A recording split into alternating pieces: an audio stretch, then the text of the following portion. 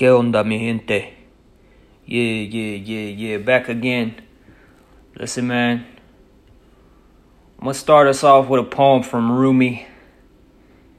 Here we go. The core of masculinity does not derive from being male, nor friendliness from those who console. Your old grandmother says, maybe you shouldn't go to school. You look a little pale. Run when you hear that. A father's stern slaps are better. Your bodily soul wants comforting. The severe father wants spiritual clarity. He scolds you, but eventually leads you into the open. Pray for a tough instructor to hear and act and stay within you. We have been busy accumulating solace, make us afraid of how we were. I honor those who try to rid themselves of any lying, who empty the self and have only clear being there. That's the poem called The Core of Masculinity by Rumi. If you want to get an epic book, you can get, it's called The Essential Rumi, translated by Coleman Barks. All kinds of fire in there. Listen, I remember reading this poem several years ago and naively but earnestly praying for a tough instructor. This is before I heard the advice, don't pray it if you don't mean it. Anyways, I proceeded to get absolutely smashed by life for the next year and a half or so. I'm not going to go into super immense details, but suffice it to say, I learned a few lessons. One, there are incredibly important, life-changing things that you as a person have absolutely no control over. For instance, the health or the life of a loved one. Two, everything you think you have can be taken from you in an instant. Money, status, relationships, life, health, all of the above. There's floods, fires, famines, war, illness, death, all kinds of things, okay? This happens all the time to people. Just look around the world, look through history. It happens all the time. Everything you think you have can be taken from you in an instant. Number three, you will eventually have to face everything that you are scared to face. Ouch, okay? Number four, the mindset. I learned this valuable mindset, which is just like suffering and moving. Winston Churchill has the great classic quote, if you're going through hell, keep going. There's another one in the same vein. When you feel like you're at the end of your rope, tie a knot and hang on. All of that stuff. That's an incredibly helpful mindset to develop. There's a lot of other lessons I learned during this time, but I'm going to move on to the main point, which is pray for a tough instructor and don't be surprised when one shows up. And when you're in the midst of this vicious tutelage, I want you to remember something. Let's go to Khalil Gibran. Your pain is the breaking of the shell that encloses your understanding. It is the bitter potion by which the physician within you heals your sick self. Therefore, trust the physician and drink his remedy in silence and tranquility. Now, Alexander Dumas, he who has felt the deepest grief is best able to experience supreme happiness. I could drop 1,000,000 of these quotes on your head top like this because people throughout space, throughout time, have all come to the same realization. A bad thing can be the seed of a good thing. What seems like a weakness can become a strength. Your most terrible times may actually be your best times.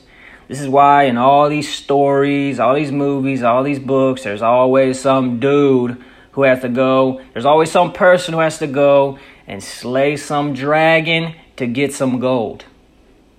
The things most precious to us are always guarded by the things that are most frightening to us. As my boy Jordan Peterson would say, and I am paraphrasing, in order to get what you need most, you have to go where you least want to go.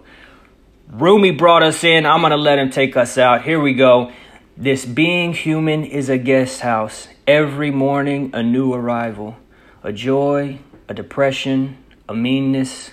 Some momentary awareness comes as an unexpected visitor. Welcome and entertain them all, even if they're a crowd of sorrows who violently sweep your house empty of its furniture. Still treat each guest honorably. He may be clearing you out for some new delight. The dark thought, the shame, the malice, meet them at the door laughing and invite them in. Be grateful for whoever comes, because each has been sent as a guide from beyond. Wow. Are y'all seeing the connections? I'm seeing the connections. Here's the summary. Step 1, pray for a tough instructor. Step 2, don't be surprised when it shows up. You got to embrace that Nate Diaz mentality. I'm not surprised. Look, step 3, go through it. That's the suffer and move stage, okay? If you're going through hell, you keep going. Step 4, remember, in the midst of instruction, it will most likely feel terrible to you. But be encouraged, because you're being cleared out for some new delight. You're being made capable of feeling true, supreme joy and happiness. You are being given the gift of understanding through pain. Learning comes from books. Wisdom comes from suffering. I don't know who said that, but someone said it, and it happens to be true. So shout out to them. Look, stay tuned for more podcasts. They're going to be coming in hot, God willing, all 2021. If you want to listen to music, look, I'm telling you right now, if you want to listen to the music, if you want to keep up with the podcast, etc., go to TangoEliminated.com. Okay, TangoEliminated.com. Okay, you'll see the transcripts for these podcasts. At the bottom of those transcripts, you will see the link that leads you straight to the podcast. You'll see links that take you to Apple Music and Spotify. You'll see links if you want to go and do, as they say on the Jocko podcast, support the podcast. I got a Redbubble store where I've been uploading some designs, okay? Because I'm thinking I'm about to get into some graphic design action, and there's going to be a future where you can purchase some of these ideas and wear them around or have them in your environment, because you need to be surrounding yourself with this stuff so it gets into your thick skull. When I'm talking to y'all, I'm talking to self. Listen. So all the links are there on the website, and on this Redbubble store, listen, I upload the design. It puts it on like 1 million different products. If it looks stupid on the website, it's probably stupid in real life. I bought a hoodie from there the other day because it looked cool, and it came it came to my house, and guess what? It's cool. So if it looks cool, it's probably cool. If it looks stupid, it's probably stupid. So don't buy something stupid looking and then get mad at me when it looks stupid. Anyways, that's all I have to say. I'm out.